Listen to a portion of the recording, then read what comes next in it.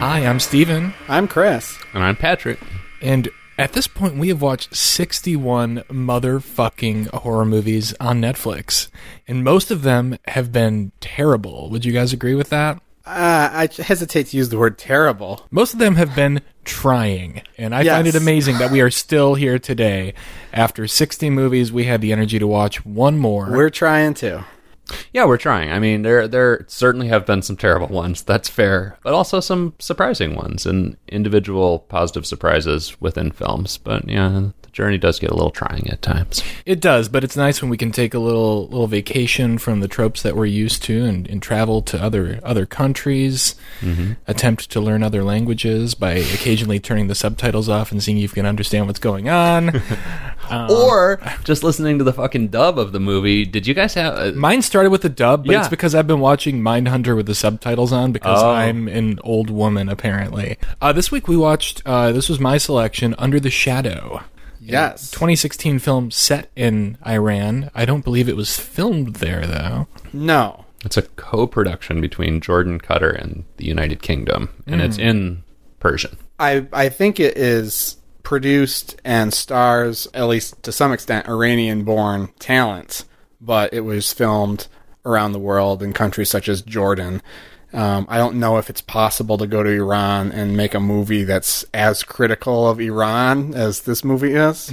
That's a good point. But it starts, at least if you leave the default Netflix settings on, with a terrible English dub. So please make sure, unless you're into that sort of thing, that you change your subtitles that you change it to English subtitles rather than just listening to the dub. Because I'm bad at reading lips, and yet in the opening minutes of this film, I was like, something's not right. This shouldn't, because I wasn't sure if it was in English or not. And I was just like, this looks and sounds really weird. And I was like, oh, it's a dub. Yeah. It took me 5 seconds, but it was so bad that I watched a couple of minutes of it just because I was really enjoying bad. it. It's like the voice of our heroine in this movie seems to be the voice of someone 10 years younger than the actress. I mean, are there any good dubs? There probably are. I wish I'd prepared some notes and research for this conversation, but I'm sure there might be some good dubs out there. This is just another example of Netflix's total abdication of film curation duty, in that most people who turn on this movie probably are never going to go into their settings and set this to the original language with subtitles, because they probably don't even know it's an option. Well, no. Yeah. So This isn't Shudder, Chris. I watched this. I heard the dub. I said, I got to change this as quickly as possible. It is interesting that that's the default setting, though. Or it would seem to be. And it's not like that on every movie either. No, I thought it was just because, as I mentioned, like I've been watching a show with subtitles on, English subtitles, and I thought maybe Netflix was like catching on to me and thought that this might be the way I prefer to watch it. Just to brush up on your English a little bit. Yeah. Yeah, just so that if you miss anything in the spoken dialogue, you can see it on the screen, kind of match up the words. No, I watch movies and shows very, very late at night, and I like to keep the volume low so I don't upset my neighbors. So I turn the subtitles That's courteous of you. on. It thoughtful. is. See, You we just get some good- horror nerds aren't all bad. You should just get some good cans, man. Some good headphones. Yeah. Does Toby listen to the audio, or does he read the subtitles? This is the big question. I'll have to ask him, actually. Okay, please. Does Toby watch TV? Because most cats don't. You know what? It's funny that you asked that. He doesn't usually, but there were a couple moments during this where he like would walk by me and like stop and stare at the screen for like 5 minutes and then walk away. I've never seen him do it before. Well, he wasn't staring at the screen. He was staring at the gin in front of the screen. Possibly. Well, what made you pick this movie, Steven? I think you talked a little bit about that on the last episode, but... It's been mentioned on the Shockwaves podcast a number of times over the past few years, and different hosts have brought it up, like, oh, hey, remember that, or this reminds me of Under the Shadow. And so it's just been kind of like lodged in my mind, and then I just realized it was on Netflix. But also, it came to my mind recently because I've been reading this book of short stories called Wounds by Nathan Ballingrud, who's a New Orleans-based horror writer. And the director of this movie made a movie starring Armie Hammer. It's an adaptation of one of those stories, and it sounds really fucking wild. And I didn't think it was going to get released. And I was just like, I IMDb'd it again to see if it had a release date. It didn't.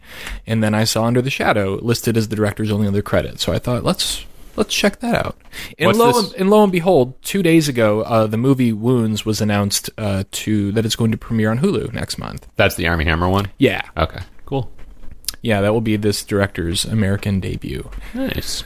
So Under the Shadow, what the hell kind of movie are we dealing with? I feel like before we really get into this movie, we're in like peak spooky season right now. Yes. I know Patrick and I have been watching a lot of horror stuff. I don't know about you, Chris, but maybe we should, do you want to briefly talk about what we've been watching? Dude, I just want to talk about spooky season in general because I wanted to get a fucking jump on it this year. Like, usually I kind of wait until October before I start going fucking nuts on watching horror movies. And this year I was like, let's start early. I mean, because obviously I watch horror movies all year round, but I like that concentrated period where I just go nuts and watch a shitload of them. So I got an early start on it, and at least here where we live in Michigan, it's been warm and not quite fall, but like today it's been gray, it's been gloomy, it's been cold outside, it's been raining, which I hate all those things, but also I'm like, ooh, spooky season has fully kicked in. It has arrived. So I sat down and watched David Cronenberg's Rabid on Shudder today before you guys came over, which was good times. I mean, I saw an asshole grow inside of an armpit, and then a like little phallic stinger thingy came out of it and punctured somebody in the side. Why would you want to watch that? It was great. Body horror, man. Body horror. My body is enough horror. There can always be more. Body horror is maybe my favorite genre of horror. Bold statement, but I'll have to think about that. I mean, is it most horror body horror? No. Like, I feel like there's psychological horror, and then everything else involves, like, weird shit happening to your body, or the child that came out of your body, or your limbs are getting hacked off. Well, limbs getting hacked off is not body horror, though. That's slasher or gore or torture porn most of the time. I mean, body horror is more about, like, just weird fucking orifices opening up on your body. And is that the official definition of the genre? I think that's the official definition in the dictionary of horror. But yeah, what else did we watch this week? We watched the first episode of Creepshow this week. On Shudder. Yeah, Greg Nicotero's Creepshow series. And it was half pretty good. Yeah. And half, meh. Agree. Yeah, I still need to see all this shit. I've been pretty derelict with watching some horror stuff. I really haven't watched anything. I mean, we're just getting into October now, but I haven't really watched anything spooky recently. A few weeks ago, I watched Nightmare on Elm Street 3 Dream Warriors. Yes. I've been wanting to rewatch that. That was fun. Yeah, why not? How did you... Wait, which Nightmare movies have you seen? I've seen the original. I've seen Nightmare 2. I've seen Dream Warriors. I've seen New Nightmare. And I've seen Freddy vs. Jason. Okay, so you've basically seen all the essential ones, in my opinion. How would you rank them? I don't know if I can. I would have to say, of the ones I've seen, probably the original's the best. Then New Nightmare. Then Dream Warriors. Then... maybe a tie between Nightmare 2 and Freddy vs. Jason. Nightmare 2 is way too low on the list. Yeah. I saw Dream Warriors for the first time last year, and I loved it. I mean, the original Nightmare holds such a special place in my heart because it's literally one of my favorite movies of all time, period, not just horror movies. But I saw Dream Warriors, and I was like, this is a blast. This might be my favorite of the franchise. And Steve and I have been meaning to rewatch Nightmare 2 because I know that movie is wild, but it's been a few years since I've seen it, and I want to get back to it. It's on Shudder. No, I own it. I think they all... you have the box. I own the They're blue all off box of Shudder set. now. Oh, really? Yeah, they left Shudder, but he does have the Blu-ray box set, which is pretty good. All right, what else? We've been having weekly movie horror nights. Chris hasn't been to one yet. I hope he can attend soon, but it happens to be the night that he does jiu-jitsu, I believe. But we did it on Thursday this week, and you still didn't show up, motherfucker.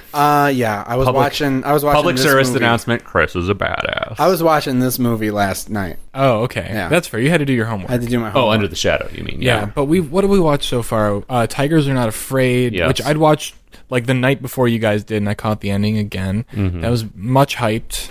a movie that's kind of come out a couple years ago. I did not like it. A Girl Walks Home Alone at Night, a movie that you had also seen and then came in for the tail end of. I had to watch 45 more minutes of it. Yeah, it was more than the tail end. That I loved. Another feminist pseudo-Iranian film. Hello, Mary Lou Prom Night 2, which I've been trying to get more people to watch for a very long time. A blast. And it's so fun.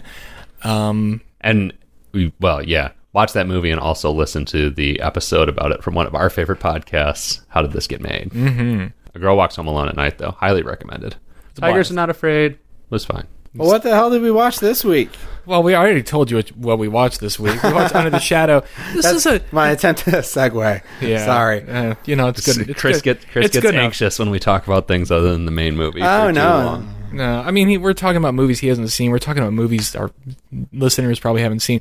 So this is a really interesting movie. It's set in the final year of the Iran-Iraq War. It's 1988. Is it really? I don't think it is. Because for some reason I was under that same impression, and I don't know why.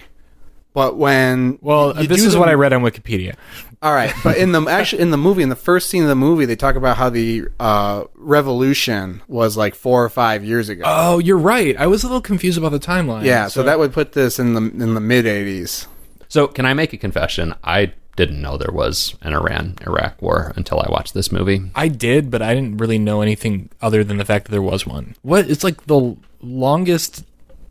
It said it lasted like 8 years or something. It was the longest armed war conflict or something of the 20th century. Wait, can you repeat that? It said it was something about like the longest war of the 20th century or something like that. Which I'm not sure how long Vietnam was, or if they're counting Vietnam in the same way. Yeah, that didn't seem quite right to me because wasn't it 8 years? Something like that. But I feel like Vietnam was longer and other. I mean, it doesn't matter. Maybe they're saying Vietnam was a conflict. I don't know. Yeah, but it was a long war, longer than you'd want a war to be. Well, that's for sure.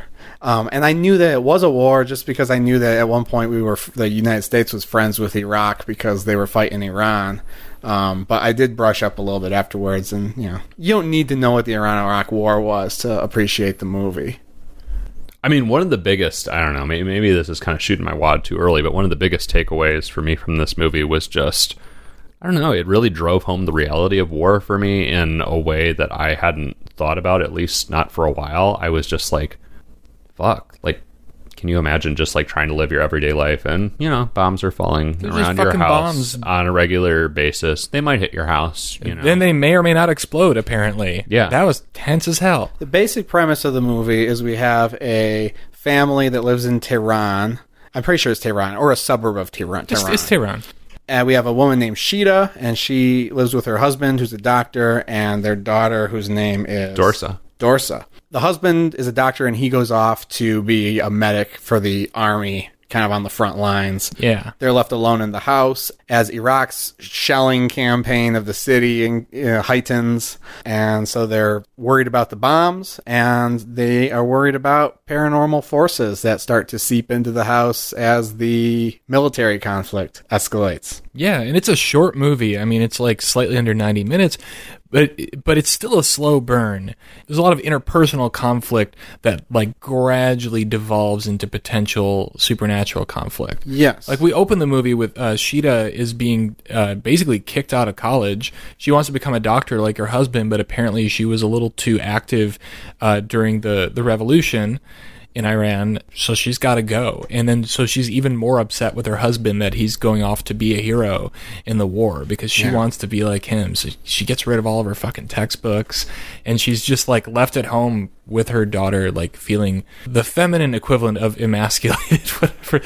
Yeah. Well, and her husband is not the most supportive person, let's say. That's true. He's a fucking asshole. He's quite a bit more straight-laced, and she really had her heart set on going back to medical school, I guess. But she's also, very liberal. And yes, she is. She was apparently a left-wing activist during the revolution, which is why she's not allowed to participate in society now. Right. And she's very liberal to the point that like, she doesn't, there's a lot of scenes of her just like in casual dress around the house. Like she has a contraband VCR and works out to Jane Fonda. But when like the landlord comes to the door, she has to throw on a scarf very quickly to run to the door. Right.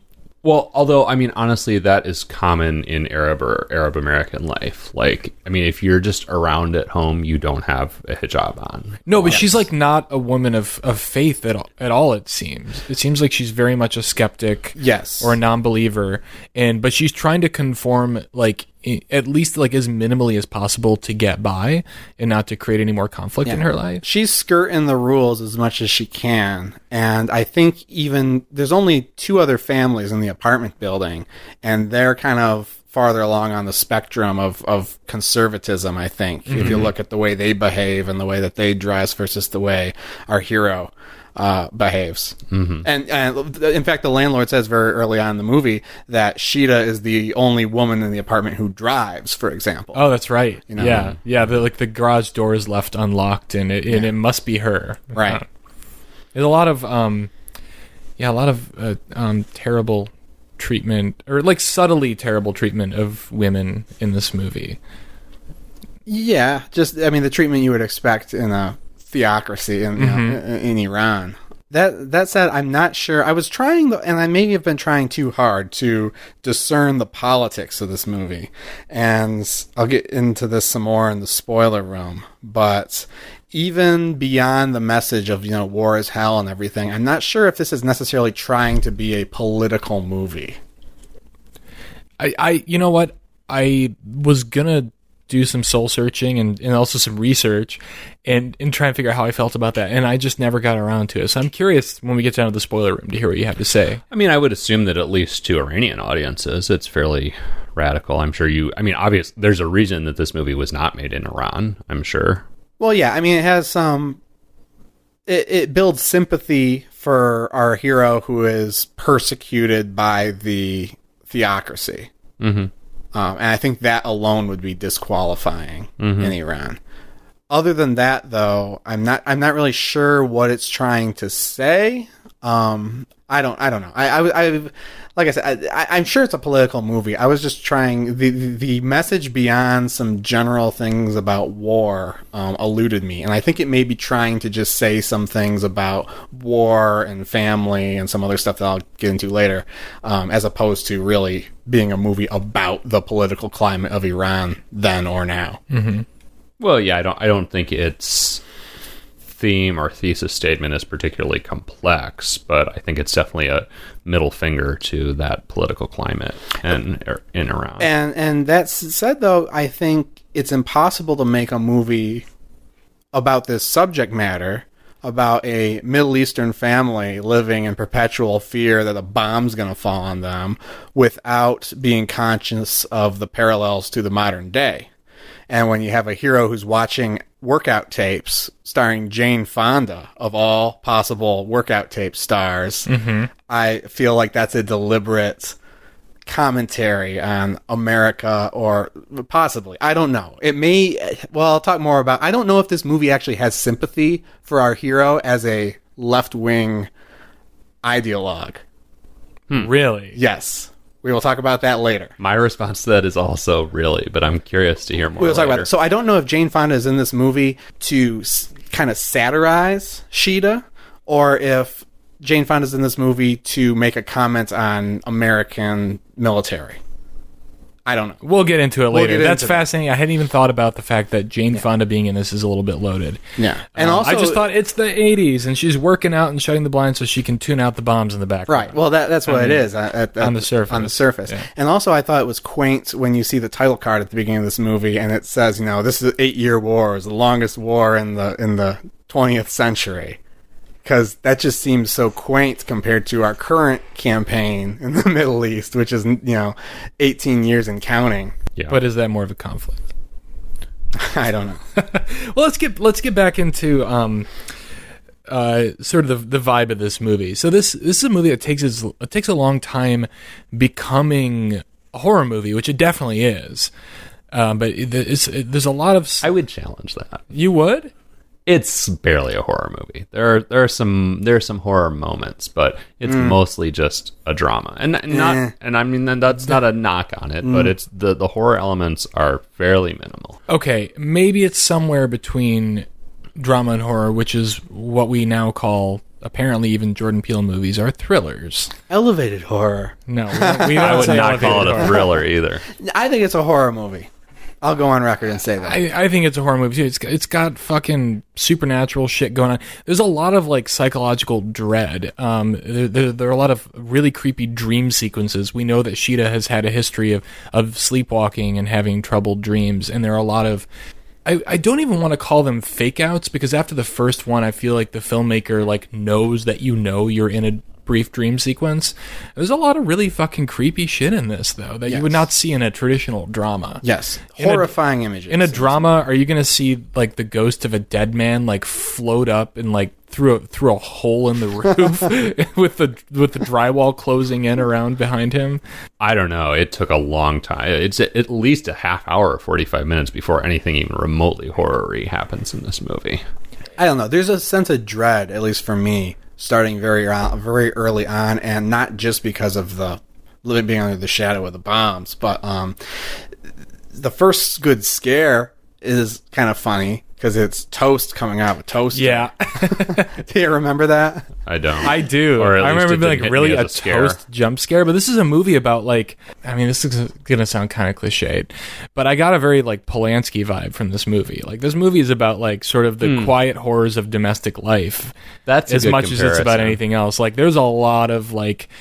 Not only Rosemary's Baby, but Repulsion in this movie. They had to be influences on this. I mean, the whole movie takes place in an apartment. yeah, which is why I was like reluctant to be like, oh, it's like Polanski because it's in an apartment and the apartment trilogy. But no, I really do think that like the way that he makes us feel not comfortable, but the way that he makes us like familiar with the space, the framing, and again like the toast and these little domestic details that you can taste and smell as much as see. That seems very Polanski to me. Ray, remind me, what's the toast? Well, there's toast in a couple scenes, but the first time you see it, There's a lot of bread and a lot of toast, actually. This movie made me hungry and also sleepy because that's a lot of carbs. I remember her giving the daughter toast, Yeah. but I don't remember it being scary. Dorsa at the beginning of the movie starts to hint that she's been seeing things at night, or she's scared to sleep in her bed or something, and there's kind of a musical cue that builds up tension, and then there's a hard cut to Toast coming out of the toaster. And they just kind of drop that dread in the last scene and spook you. It's kind of a jump scare where it's just cutting quickly to Toast. What is it with toast? There's plastic toast in this movie, too, when they There have the little is. tea party scene. I don't know.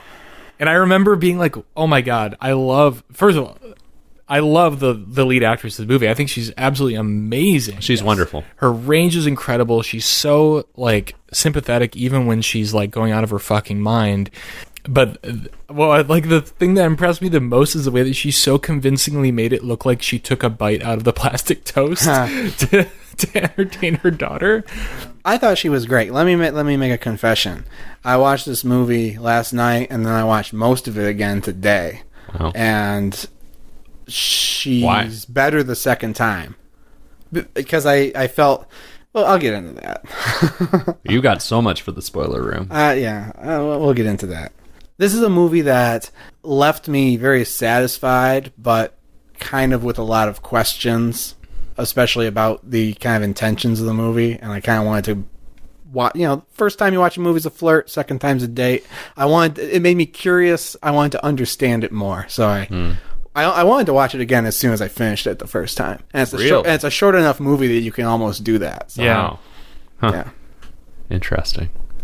Well, I mean, so I think we can talk about the sort of the main inciting incident of this movie, which we haven't touched on at all, which is there's kind of a horrifying air raid on their neighborhood, and a huge bomb drops on their apartment building, cracks the plaster ceiling of our hero's apartment, and fully like is just like sitting in the living room of the apartment above them, like this huge fucking bomb. Am I using the right term there? Is that a bomb? A missile, rocket, whatever. Yeah. Big cone head. And it's just sitting there like it might go off, it might not. Very tense scene. They seem it was very tense. Like, and I love just like the image of like our protagonist's like ceiling cracking too, and like that being just like another detail she has to live with. There's a lot of like putting X's of tape on windows in this, and a lot of these like little details about like how just like the weird kind of routine maintenance you have to do living in an area like this that's constantly being bombarded. Which was another interesting thing to me. I don't know. There was some weird, and I think it's just illustrating my own class privilege. But I was like, wow, this seems like a fairly upper class family. Like they're nicely dressed. The dad is a doctor, whatever. Why would their building be getting bombed? And it was very sort of jarring to me to be like, oh, well, yeah, why wouldn't their building be getting bombed? Right. So the bomb's hanging there, and one of the neighbors has Heart attack. He's dying. well, he has a heart attack, but also was it his wife or who was it that starts to infect Dorsa with the idea that there might be a djinn? The little he boy. saw a djinn before he died. Is it the little boy? they get it a lot of different ways. There's a little mute boy who hasn't spoken since. What was the His traumatic parents thing that happened died. to him? His parents died in a battle. And he gives her he gives Dorsa, the little girl, a ball of cat hair, which Yeah. Is supposed to protect her, I think. Is that Great. what it is? Yeah. Sort of. So great to know. It's also You're called afraid a of Jinn. Bezoar. just grab is a what that's hairball. called. Yeah. Go pet your Oh, a cat. Bezoar, yeah. Okay. Yeah. I didn't put that together. I don't know what term they use for it in Persian, but that was fucking creepy. Like it takes a lot. Kids are fucking weird, and there was something about the way that Dorsa told the story about the boy whispering to her, and then us learning that he doesn't speak.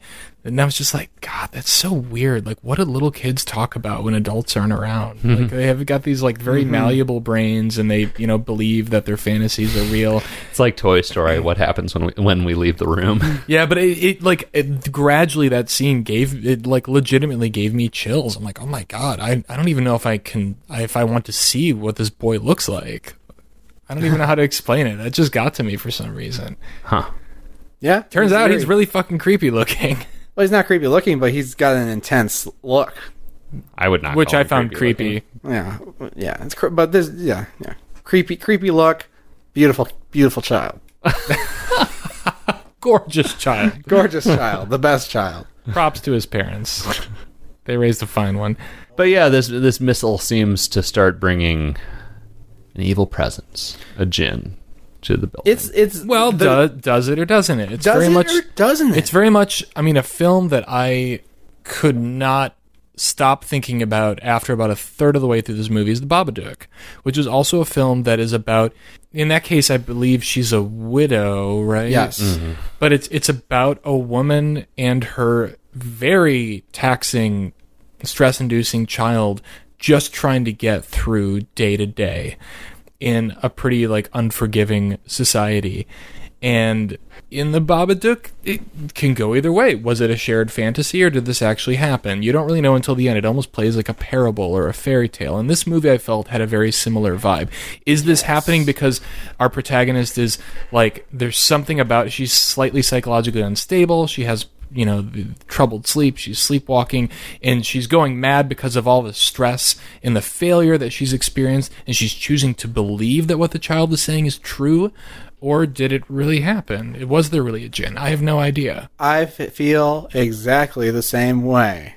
I watched it, and I watched it another half time, and I still, again, the director's intentions still elude me a bit, but I find myself doubting whether or not there was actually paranormal stuff in this movie, or if it was just a metaphor or a shared fantasy or what. I think it's clearly metaphorical somehow. Yeah. Well, and especially because, we've talked about how our protagonist she's very liberal. She's a very logical person. She doesn't really seem to be a very spiritual person.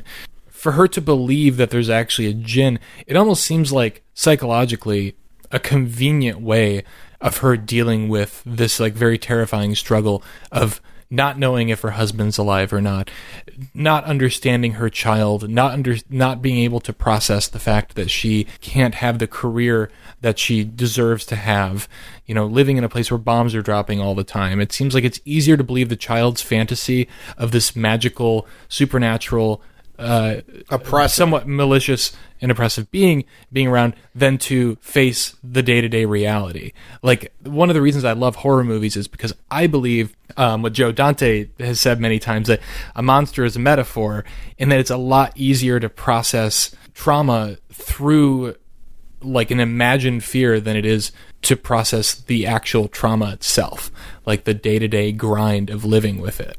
Yeah. That was more of a speech than I expected it to be. No, I think that's pretty profound. And this is a movie I deliberately avoided looking up any interviews or anything that might demystify it for me, because I think thinking about this movie and deciding what it means to you is a lot of fun.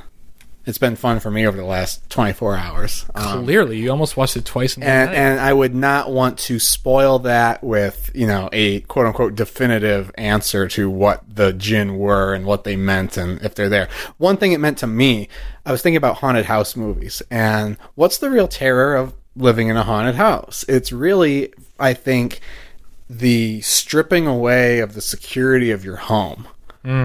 And war, like we see in this movie, does the same thing. So whether it's Jinn or whether it's your fear that the place is going to get bombed tomorrow, you just don't feel safe in your home. A Jinn is like something you can potentially negotiate with. You can't negotiate with a bomb. You can't negotiate with Saddam from your one-bedroom apartment. You said you didn't want to spoil, and I don't remember what the rest of that sentence was, but I think we should review this, because we're getting pretty deep. Well, hold on. Oh, okay. Before we do that, I want to weigh in on this conversation. I find it fascinating that you two both had such a complex experience with this film and are still, like, chewing over what it means. I had no such qualms about whether it was real or whether it was a figment of their imaginations. I wasn't really thinking about that. I think I mostly took it at face value. And I don't really think it's that original to have, a monster or ghost or whatever be a representation of trauma or war. I mean, right. Pan's Labyrinth, you can name a zillion examples of that trope. And that's not a knock on this film. We're going to get into that in just a second when we all review it. But I didn't see as much complexity in it as you two did. But it is interesting to me hearing you guys talk about the experience. And I've also been asking myself why I've been looking for that extra level of complexity and why I believe it's there, even though I don't really understand it. Because we've watched a lot of movies where I get to the end and I'm like, I can kind of feel some themes. I don't really know what this means. I think it was poorly executed. This movie, I feel the same way, but I don't feel it was poorly executed. I feel like I'm not smart enough. Really? Yeah. I feel like there's something here. There's something very deliberate here, and I can't put my finger on it yet, but give me enough time and maybe I can figure it out. See, this seemed like a very simple movie to me. And again, that's not a criticism. It just seemed fairly straightforward. So I don't know why I give this movie the benefit of the doubt that I don't give to other movies, or why I don't give those movies the benefit of the doubt. Because it's more convenient to revisit. It's short. Maybe. Or maybe it's just because the craftsmanship of the movie was so strong throughout and the characters were so strong throughout that I convinced myself I was watching a good movie where all this stuff would make sense. I don't know. You know what? Let's review it, and we'll get deeper into that after we head down to the spoiler room. I'll go first since I picked this movie. I'm going to give it a view it. There's no reason not to watch this movie if what you've heard so far sounds intriguing to you, because it is really short. I mean, I wouldn't say it's exactly a breeze. It does feel kind of the way I felt about Tigers Are Not Afraid. It does feel like a bit long for how short it is. It's a little bit, it's very deliberately paced, but it's a fascinating movie, and I'm with Chris. I did feel that there were some things in it. There were a lot of like jump scares and stuff but somehow they worked, and I couldn't understand why they worked where they don't in like a Blumhouse movie. And I think it's because I was really interested in our protagonist. I found her to be a really sympathetic, engaging character that seemed to have some secrets, and I was interested in learning more about her. And it did seem like a very deliberately crafted movie, even if I don't know exactly what the intended message was. It's one that I'll definitely revisit at some point in the future. So, view it. And I think, just for the record, we should note this is like your sixth view it in our entire I thought it was like maybe the third. Oh, okay, never mind. I want to jump in on that point about jump scares, because I think jump scares maybe get unfairly maligned because there's so many movies that ride on the jump scares and have little else going for them, jump scare movies, Yeah. or movies that prioritize jump scares at the expense of other things. Like And you know what? characterization. Patrick's smirking at me. I'll include Insidious. And Oh, I'm only smirking because I saw Insidious on Netflix earlier today, and I was like, "Oh, I gotta watch that again soon." yeah. So like, Insidious is a movie that definitely is jump scare focused And fine. and it's fine. Yeah. And I love it. We've seen a lot of movies on this show that Insidious Chapter 2 jump scared me within an inch of my life. Like, I almost left the theater because I couldn't handle anymore, but Right. I loved it. Right, It was great. right? And they have it down to a science. Yeah. But I think we're used to watching a lot of movies that it's just waiting for the next jump scare, and there's nothing interesting going on. And I think every horror movie should have a jump scare, at least one. Well, because life has them. I mean, like, there's so many. I mean, for real. Like, how many times? Life is a jump scare. How many times have you just like, you're like looking at your phone, you go to walk into like a public bathroom and you push open the door and there's somebody like coming out at the same time you're coming in, like, ah! Yeah. like almost drop your phone and you get like scared for a moment. Sure, it's fun. There's no reason. It's a funny example, but like, I do that every time Chris walks into my apartment. Ah! well, we did today when the fucking buzzer went off. There's true. a great well, example. Every time the buzzer goes off in my apartment is a I jump felt scare. Visceral terror when that thing went off. I feel like we should record that at the beginning of the spoiler room just to give the listening audience a taste of what the buzzer Yeah. in my apartment sounds like. 'Cause it's horrifying. It's pretty spooky. Maybe I can find a way to weave it into our sample and weave it into our theme song. yeah, you need to write a okay. new theme song for the spoiler room with my apartment buzzer in it. Sure, why not? Okay, I'll go next, unless Patrick wants to go next. No, go ahead. All right, I'm also going to give it a view it. I really enjoyed watching this movie. I found it was very interesting. I think there's a lot of different ways to appreciate this movie. You might just find its depictions of Iranian life in the 80s interesting. You might find the family drama interesting. You might just like the fucking scary shit that shows up in this movie. It reminded me a lot of The Babadook, which I love. It also reminded me a bit of A Dark Song, which of course we love, just in kind of the slow boil, kind of they're bottled in, and the way that the scares kind of came, made me think of that movie a couple times. I thought it was very interesting. I don't know what else to say about it. I'll talk more about it in the spoiler room. View it. Patrick.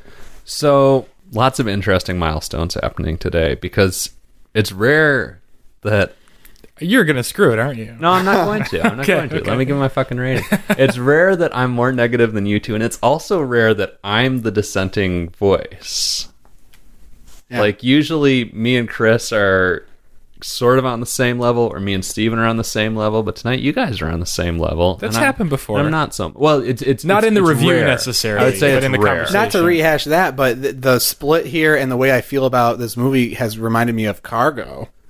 Because that was a movie that I thought similarly. I like, I can feel a theme here. I don't Yeah. know what it's going for, and I don't like it. Yeah. This is a movie where I feel there's a theme. I don't know what it's going for, but I love it. Also, Okay, fuck but that also- stupid baby. But also rare because usually when I am that dissenting voice, like when I'm going it alone, I'm usually more positive, and tonight I'm more negative, which is interesting. So I'm going to say cue it, and that's just and I hesitate to say that because it's not a knock on the movie. It's a good movie, good performances, nicely made. I can't endorse it as a horror movie. It didn't spook me that there are some good spooky moments later in the film, and it just comes so late. And I want to compare it briefly to 3 different movies. A Dark Song freaked me the fuck out way earlier in the movie and just put me at a great sense of dis-ease much earlier. Yeah. I want to encourage people, if you're thinking about watching something along these lines, that deals with that is a film set in Iran that deals with some of the politics of Iran. Watch A Girl Walks Home Alone at Night, which I just watched, and also has like a slow pace, but has more of the mood that I'm looking for out of a horror film. And the third one is The Babadook, which also just built incredible creepy atmosphere and freaked me the fuck out, in addition to the thematic shit that it was doing. So I can't criticize this movie in any sense. It was a little in one ear and out the other. It didn't turn the for me. dial. It didn't turn the dial that much. I'll agree that the first half of this movie, at least, isn't especially scary. There's a lot of generic, like, creepy kid is seeing something at night. What is it? Oh, I'm waking up in the middle of the night. What's going on? Stuff that we see in a lot of Z-grade movies on Netflix. So, Yeah. You're waiting a while for something to happen, which is fine. You know, there's nothing wrong with that. but there were some things that fucking terrified me. There are a couple of really spooky moments that we should discuss in the spoiler room, probably. Right? I already mentioned one of them, but there's one visual in this that, like, I literally jumped out of my seat slightly. I wanted to look away from the fucking screen at some of this shit. All right. Wow. Let's go to the spoiler room. Wow. All right, go watch Where we this damn movie spoil if you want to, everything. or follow us down the stairs to the spoiler room.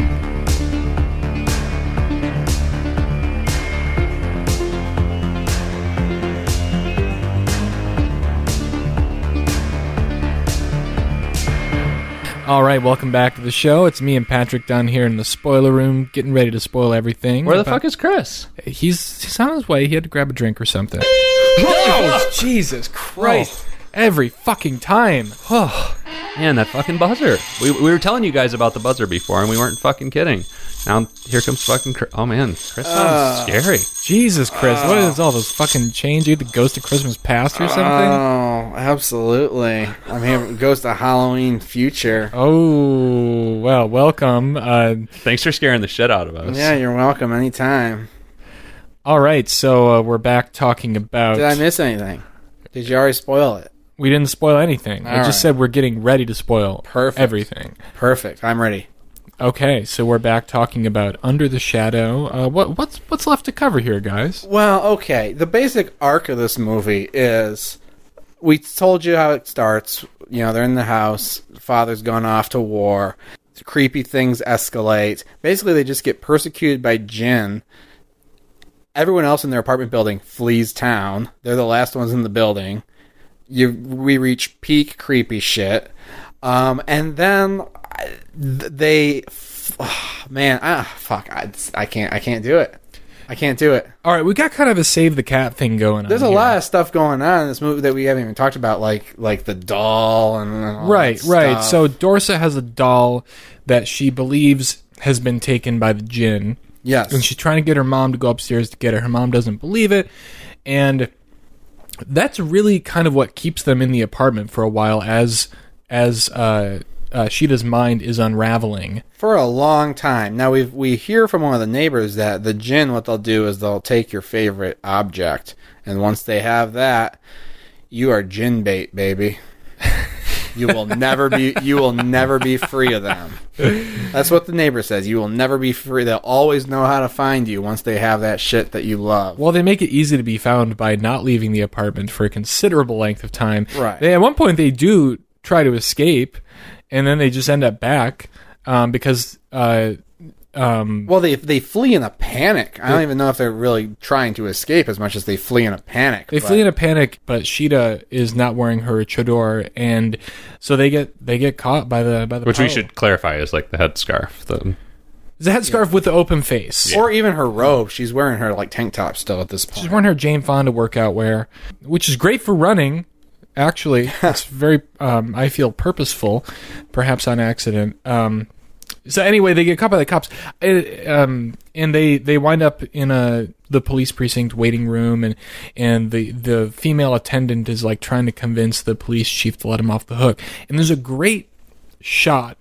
It's a wide shot of the police chief or whoever he is with his walkie-talkie with this absurdly long, flexible antenna, and he's wagging it at Sheeta, and it's bouncing back and forth, and he's telling her, basically, like, this is completely inappropriate and disrespectful. Our men are becoming martyrs for our faith, and you would walk out here looking like this, but then he lets him off the hook and sends him back to the apartment. But I love that moment of just, like, seeing this, like, towering man. He kind of reminds me of the guy who plays Bill Tench in Mindhunter, just, like, comically wagging this walkie-talkie at her as, like, a power move. Yeah. And then they wind up back, and that's when the search for the doll ensues. So, I don't know. I guess I'll use that to segue to my main dilemma about... And I don't really care one way or another, but when I said I wasn't sure if the movie condoned Sheeta's left-wing attitudes, I was trying to figure out this movie's intentions, and so I said, okay, what's different about these characters at the end of the movie from the beginning of the movie? And that's one of the reasons I restarted it. So, I don't know, what would you guys say is the difference in the characters at the end of the movie? I mean, in the end, they do leave voluntarily. Sheeta has, in a very kind of surreal sense, like confronted the specter of her domineering mother. And is her mother domineering? Am I getting that wrong? I don't know. It's so she at the beginning of the movie really wants to be a doctor. Her husband, who seems more conservative than she is, accuses her of just wanting to please her dead mother. That's true. She's like, because there's a great line. He says like, that was your mother's dream, not yours. And she said, dead people don't dream. Right. I love that. Right, which sounds like a Bailey School Kids book. But her most prized possession is her like dictionary of medical terminology that her mother got her and is signed to her, and she keeps that in a special locked drawer, even though she throws all her other medical books away at the beginning of the movie. And for much of the beginning of the movie, she is very upset that she's not going to be a doctor. She's very sensitive about all the persecution she feels from her husband and other forces in her life that are accusing her of not making herself out to be something. I love this because I think I get it now. I did not know, or did not realize that the show door at the end of the movie that becomes animated and basically fills the entire basement. It's like the CGI is a little bit wonky, but it's still a really cool effect and a great idea. So the Jinn takes something that is like very personal to you so that they always know where you are. They've taken Dorsa's doll, and they have taken Sheeta's mother's Shodor and Shador. Shador. Well, they took the book. We don't know if they took the... Well, but it uses it against her, and she has to confront it. And I feel like it's a way of her, like her having to confront this demon in this form is like her way of like reclaiming, like, fuck you, husband. Like, this was important to my mother, and it's important to me, and I'm going to take control of my narrative. Yeah, I mean, that's the obvious change for me. It's just her taking agency and getting the fuck out of the house. And Okay. Giving the fuck you to everybody. And the Jinn is like trying to remind her of like what the husband side on this is, and she's like, no, like, give me back my mother's garment. You know, it's like something I treasure, and I treasure her memory, and I still want to live to, you know, to potentially impress her. I mean, especially like the culminating moment of this movie is her just putting the car in reverse and crashing through the garage door that this conservative dipshit who runs the apartment building has been berating her about leaving the door open all movie. Like, I mean, to me, it's very obvious that it's just like, okay, she's finally, like, she's not taking the shit from anybody anymore. She's doing what's right for her and her daughter, and she's getting the fuck out. And we don't know where she's going. The last shot of the movie is kind of ominous, too, but I think it does symbolize a form of escape, of breaking through the proverbial, I mean, not glass ceiling, but I feel like the image kind of does conjure that. Well, that okay. idiom. So if we accept that the Jinn is wearing the same garb as the mother, who we only see in a photograph, which is what you guys are telling me, and I accept that, then I can see the, you know, final climax where they're in the basement, and it's just, you know, it's a sensational poltergeist sort of demon that all you can see is this you know, this billowy garment that seems to fill thing. the entire basement. Right. It becomes a jungle of sorts. I can see the ending working and her actually standing up to her mother or her baggage from her mother. But I felt that at the end of this movie, she doesn't want to be a doctor anymore. And I thought that at the end of the movie, the difference is that she is actually now being the loving mother that she was supposed to be, and her husband told her to be, and everyone else in her life told her to be. Because at the beginning of the movie, she's not. I don't like that at all. I don't like That's it. really This is problematic. This is what, you know, problematic or not. You watch this movie again. She's not a great mother at the beginning of this movie. No, she's kind of terrible. She's kind of terrible. She's very much preoccupied with her own problems, her own ambitions. And I think at the end of the movie, she's kind of given up those ambitions, and she's leaving the house like her husband told her to. She's letting the kid sit in the front seat with her, loving the kid, confessing her love to the kid, like she should have been doing the whole movie. So that's why I say I'm not sure the movie really condones her. What are you talking about? The husband told her to leave the house. He did. He's yeah. like, why are you still there? This bomb's going off. Like, he like gives her a warning that Tehran is going to become and the husband, target. I think, maybe is also important because he's a doctor. And what's the movie's criticism of him? Does you ever see him saving lives? No. He goes off to be a soldier, basically, and fight in this never-ending war that's just causing nothing but pain to everybody. The question is, where's she going at the end of the movie? We don't know. Who knows? And this is the kind of stuff that bothers me. I don't know if the movie's trying to critique her attitude at the beginning. To me, it says, all right, in extreme circumstances, when there's war, like, there's more important things than trying to climb the social ladder or whatever. Love your kid. Stick with your kid. It's the two of you against the world when the shit's going down. Maybe that's the intention. Man, the more we talk about this, the more I do want to watch it again because it is so fascinating. A lot of this movie is about, like, either suffering the effects of or rejecting the patriarchy. So I would like to think that this movie has a feminist, that the ending has a feminist quality to it. I don't know if it does. That's not necessarily a bad thing because this is not like a superhero origin story where suddenly she has a magical power at the end of it, but I think she has a greater sense of self and that she feels free of some of the bonds that she was carrying with her before, right? Like she's accepted the fact that in this country I can't be a doctor, but I can be a good mother. There's actually a really cute moment where she finally finds the doll in a drawer and it's dismembered. Yes. And the girl sees it and it's like slightly horrifying to see the girl's reaction. And the mom immediately quells the girl's fears and says, "Don't worry, I'm a doctor." And she puts it back together.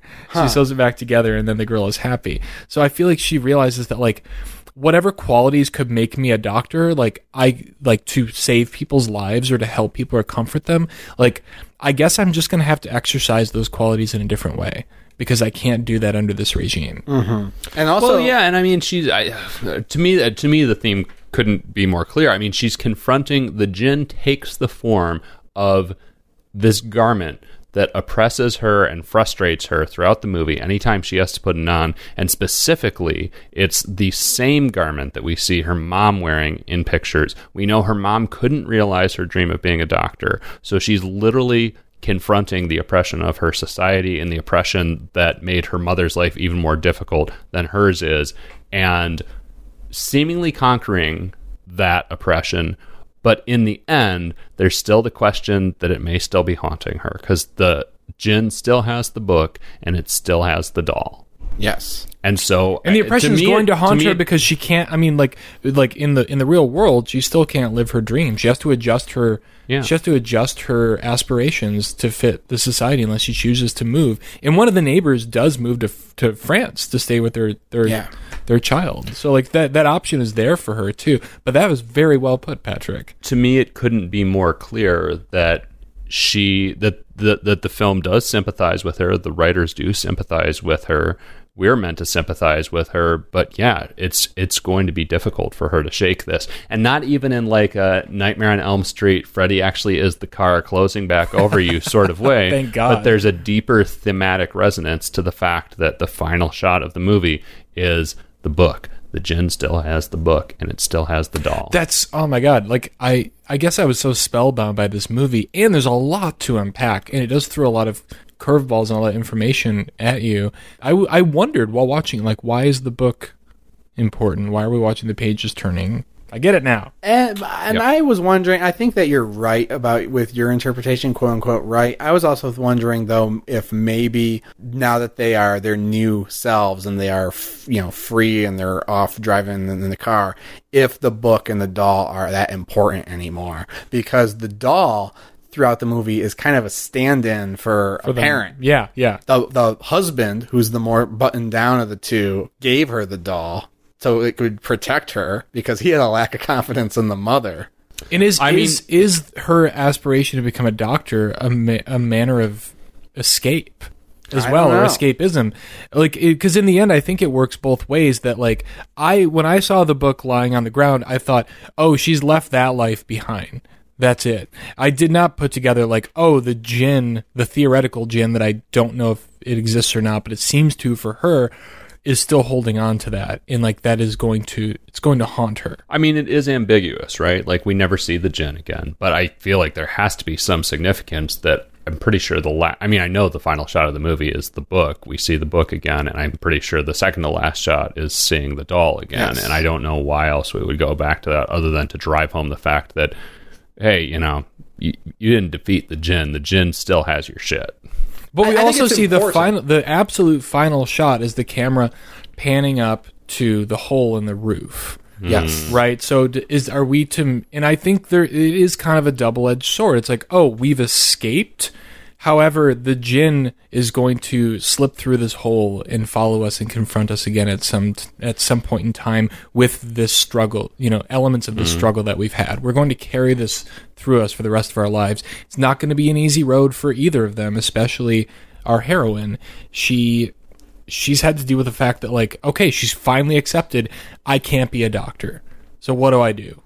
Who knows? Does she leave the country? Do we know that she's accepted that, though? I don't know. You I guys think have referenced this, and I'm not sure anything that specifically clued me into her having accepted not being able to do that. I think just those visuals are meant to communicate that that's what we're supposed to believe about her. That she's left the book behind. It's not important. I don't know. These objects are functioning, I think, at so many different levels. Yeah. Both textually and thematically.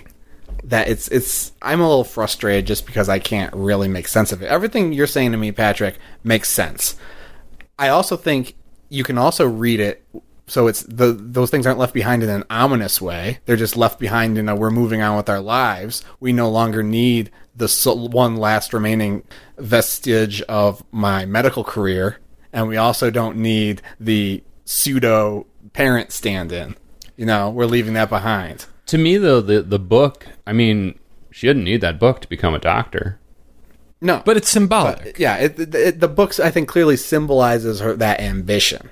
Especially because it came from her mother. Especially because the signed inscription in the front is her mother saying, or you could say it represents her mother's expectations of her. I don't know, that is actually the same thing. I think, and again, I'd have to watch it again. But like this has been on my mind for the last 15 minutes or so. Like, I think that because there's like a couple of very loaded confrontations with her husband where he says some really truly awful stuff to her, but I think some of it's kind of true, or at least it's stuff that she hasn't processed. Like, I think she's holding on to her mother's memory in a way that is possibly unhealthy, and yes. I think she's very liberal. Her mother, at least from the little bit that we see of her, seems to have been kind of conservative, but had a hope of becoming something more, and then she's trying to take it a step further. This is kind of how it happens with generations, especially generations that are steeped in sort of religious devotion or fanaticism. It's like you kind of take baby steps, and the next generation is going to get a little bit further. I think she's still wrestling with whether or not this is really her dream, or if it's symbolic to her that she should, become liberal, but also live out the dream that her mother had and wasn't able to realize. I wonder if that's in there if I watch it again. I don't think it's clear for sure, but it might be intentionally unclear. And there may be an interview with the director where he says, this is exactly what I meant. Which I would not be interested in that, actually. Right. I don't like those sorts of easy answers, because what I love about this kind of movie, and one of the reasons I gave it a view, is because there is so much open to interpretation, and I feel intentionally so. If not, I'll be very disappointed. But we've had a pretty wide-ranging discussion with 3 pretty different viewpoints on this movie, and I think there's something valid in each of those interpretations. I mean, I have to say, I came into this episode going, and we say this sometimes before we start an episode, we'll be like, I don't know what we have to say about this movie, and then we end up talking for a fucking hour or whatever anyways. Yeah. And this was kind of one of those where, for me, like I said in my review, I enjoyed it. I didn't dislike anything about it. It was just kind of in one ear, out the other, and I did not expect to have this rich of a discussion about it, and I think it's been a great discussion. I think so too. And something I want to bring up that I feel is kind of inescapable because I invoked the Babadook earlier is let's compare the ending of this movie to the ending of the Babadook. Or maybe not compare, but let's at least consider, because I do feel like the final act of both of these films are very similar. The Babadook is more cartoonish, but the Babadook has a pretty complicated ending as well. There are multiple implications of how that film ends and what it means for the characters, and it's left up for you, to the viewer, to decide, were the fantastical elements real, or does it even matter? What's more important is, what do the experiences that we saw these two characters go through, what do those mean for their future? And we simply don't know.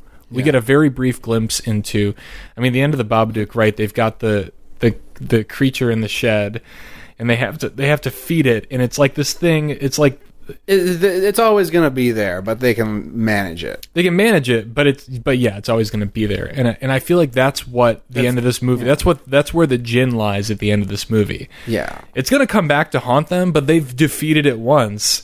They can manage it. They're moving forward regardless.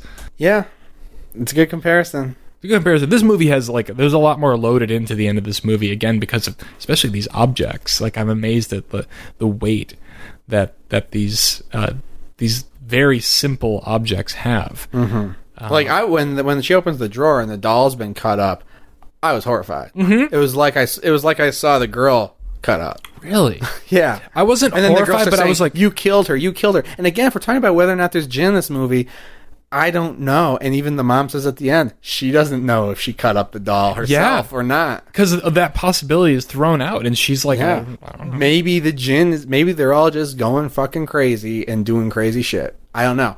On that note, another detail I liked is early on in the movie, you see that Sheeta, especially when she's upset about something, becomes very orderly. When she's fighting with her husband, she's like, she sorts all the glasses in the cabinet. Yeah. Ascending I didn't even realize order that. of heights. And puts all Doris's toys back. Puts up all on the toys away while they're arguing. And then at the end of the movie, she just tears it all down. And then she's arguing with her. Well, yeah, exactly. When she's arguing with her husband again, even though she just did the glasses, she opens the cabinet, takes the glasses back out, and starts sorting them again on the counter and putting them back in, even though it's already been done. Oh, I didn't even realize that's her tick. She's very orderly. And then, of course, as the movie goes on and everyone's getting more frantic, she basically tears the place apart from floor to ceiling. Very upsetting. I really like the oddly satisfying subreddit of just pencils being made and things fitting together perfectly. Yeah. And this movie, the last third of it is the opposite of that. It's like watching this very orderly house being very upsettingly trashed. I just did not have the visceral reactions to this that you guys did, other than to the ghost Shador running around. That was a spooky visual, and the first time I saw it, I was like, wait, what the fuck? I literally ran it back because I sort of doubted what I had just seen. Mm-hmm. I was like, okay, that's cool. I mean, it's CG, and it's not the best CG, but it's a unique visual that stuck with me and spooked me. That I loved, and I'm glad you appreciated that. And it's not great CG, but the concept is so great. The emotional impact of that scene is so great. And now, after this discussion, I feel like I would feel even more so. I mean, guys, what they really should have done? India's not that far away. They should have called Jay. Oh, Jay would have come and solved everything immediately. Mm-hmm. The most horrifying image in this movie for me was the perversion of the painting that she sees in the landlord's apartments. I don't remember this. So she goes up to her landlord's apartment, talks to the landlord's wife, and they are maybe the more conservative family in the building. Oh yeah, yes. And then there's oh man, I hated that woman. That woman was so well, we don't hate any women on this podcast. She was snide and so bitchy. That character was a real handful. Well, she's in the landlord's conservative home talking to the wife, and she looks over on the wall and she sees this painting. Can you show that to us? Yes, because I was so curious. I was like, the key to this movie may be, what the hell is this painting? So it's like Midsommar, where the painting in the beginning tells you everything that's going to happen. Oh, spoiler alert. Oh, okay. That painting. So I took a picture of it with my phone. Wait, bring that closer. I don't remember that at all. she looks over. It's just for a beat during their conversation. Creepy though. And she looks at it, and I said, "What is this painting?" So I took a picture of it on my phone and Google image searched it, and was able to find out what that painting is. That's a recreation of a painting by Joshua Reynolds, who was a 18th century English painter, and it's of the biblical figure Samuel. And that was the first thing that made me curious, because you can tell it's a European style painting of a biblical figure of some sort. And so I thought maybe it was an indication that, like, the landlord's family are maybe closet Christians or something. Maybe that's why they were showing that to us. But then later on, during the horror section of this movie, she goes into the room that's been bombed out, and there's a child. It may even be her own child, or a vision of her own child, but looking very much like this Samuel, praying with a ghastly, horrifying look on the face, looking up to the hole where the bomb came through. Wait, so the painting doesn't change, but you're saying somebody is sitting in this same praying position? There is a callback. There's a oh my God, you're so right. I remember the callback, painting, but not the painting. And I remember being very haunted by that little bit. And horrifying. And who is it that's in that position? Is it Dorsa or someone else? I don't know. It may be Dorsa. I think it's Dorsa, yeah. But and it's really spooky looking. So I've been trying to figure out why Samuel is important, and he's in the Bible, and he's also in the Quran, and I am just not enough of a he's theologian. In the Bible and the Quran? What a real crossover success story. There's a lot of biblical figures that appear across all the Abrahamic religions. Good enough for me. There is a verse... The Abraham Cinematic Universe. There is a verse in the Quran involving Samuel that mentions fighting in the way of God and being driven from their homes and taken from their children and stuff that seems very appropriate to the themes of this movie. I don't know. I can't figure it out, so I'm just going to throw it out there, and maybe one of our listeners will know. Because I sure as fuck don't. But it's fascinating. How does the story of Samuel relate to this movie? Whether it's a Christian or an Islam interpretation, and what does the ghoulish inversion of that painting mean to the themes of this movie? Listeners, if you know anything about this, send us an email. You can comment on our social media, hashtag What's Up with Samuel. Joseph, we often invite you to troll us, but like, please don't troll us about this topic. Yeah, keep it real. Be serious. Like, serious. This is I need citations, straight footnotes. answers. I want to say Joseph something. Campbell, if you're out there, drop us a line. So, I wonder if there's not a whole other set of layers about this movie that I'm missing out on for knowing nothing about the Iran-Iraq war. Could be. I wonder if some of the imagery is like, if you went through that, if you lived in Iran or Iraq, you would be like, oh, well, obviously this whole thread is like a reference to that crazy thing that happened. There's a lot of American movies you would not be able to parse if you didn't know everything about 9/11. Yeah, and that's a fun thing. Like, I try to be aware of my own biases as much as possible, and like, I cannot watch an American-made movie without at some point during it thinking, if I was from Japan and I was watching this movie, or anywhere, like, this would make no sense to me, which has given me more patience in watching foreign films in general. Yeah. Like, thinking like, all right, I'm just going to try and like figure out what this is and do the research, and like trying to get as close to an approximation of appreciating it like from its native origin as possible. But this is a movie where, like, I don't know, it seems so rich in like thematic detail, in like mise en scène, in symbolism, that there's probably a ton of shit that would just go over my head. There's something there, and it's deliberate, because actually the first thing I found when I Google imaged that painting was that the painting was commissioned specifically for this movie to match that historical painting. So they actually had a replica painting commissioned to put on the wall. So that's important. So that was a choice. It's a choice, and then it comes back later. You know, not to put too fine a point on this, or to bring things back around to something we discussed earlier, but another spooky thing I watched recently was Room 237, the Rodney Asher film, director. Oh, you think we're going off the Nightmare. rails right now? Oh, hold on, I'm getting to my point. Director of The Nightmare, who made the movie about The Shining and the various outlandish fan theories about it. And my point is, I think you're going off the rails here. I don't think we are. We're talking about the facts, and I think this movie was very intentionally made. We'll see. Well, we're gonna find an interview, and the guy's gonna be like, "Just a ghost story, man." You know what? One final detail that I learned in my minimal research I did: the actress who plays Sheeta grew up in Iran during the Iran-Iraq War. Oh, wow. And hid from missile strikes with her mother in the basement of their building. Wow.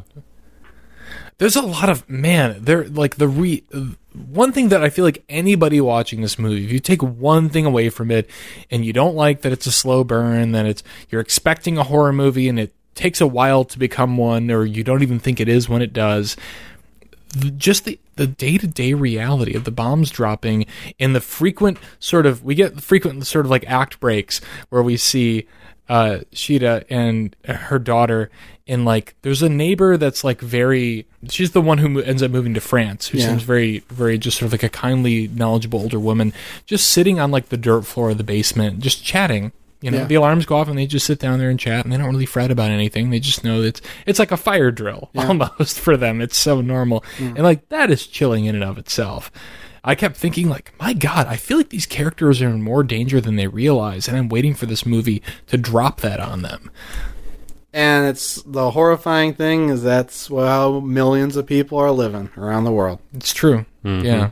Well, I feel like what a great conversation for an hour and 24-minute movie. So much more we could talk about. I could go on. I feel like we've talked for more than an hour and 24 minutes, potentially. We possibly have. And I could go on for another half hour. But so what the fuck are we watching next? What are we watching next, Chris? All right. Well, we've all got our chance to pick a movie. So, of course, we're going to defer to the Wheel of Death. Is that our new format? So we're each picking a movie, and then the Wheel of Death picks a movie for us every fourth episode. Yeah, right? Is that the way. Wheel of Death is basically the silent partner of the show.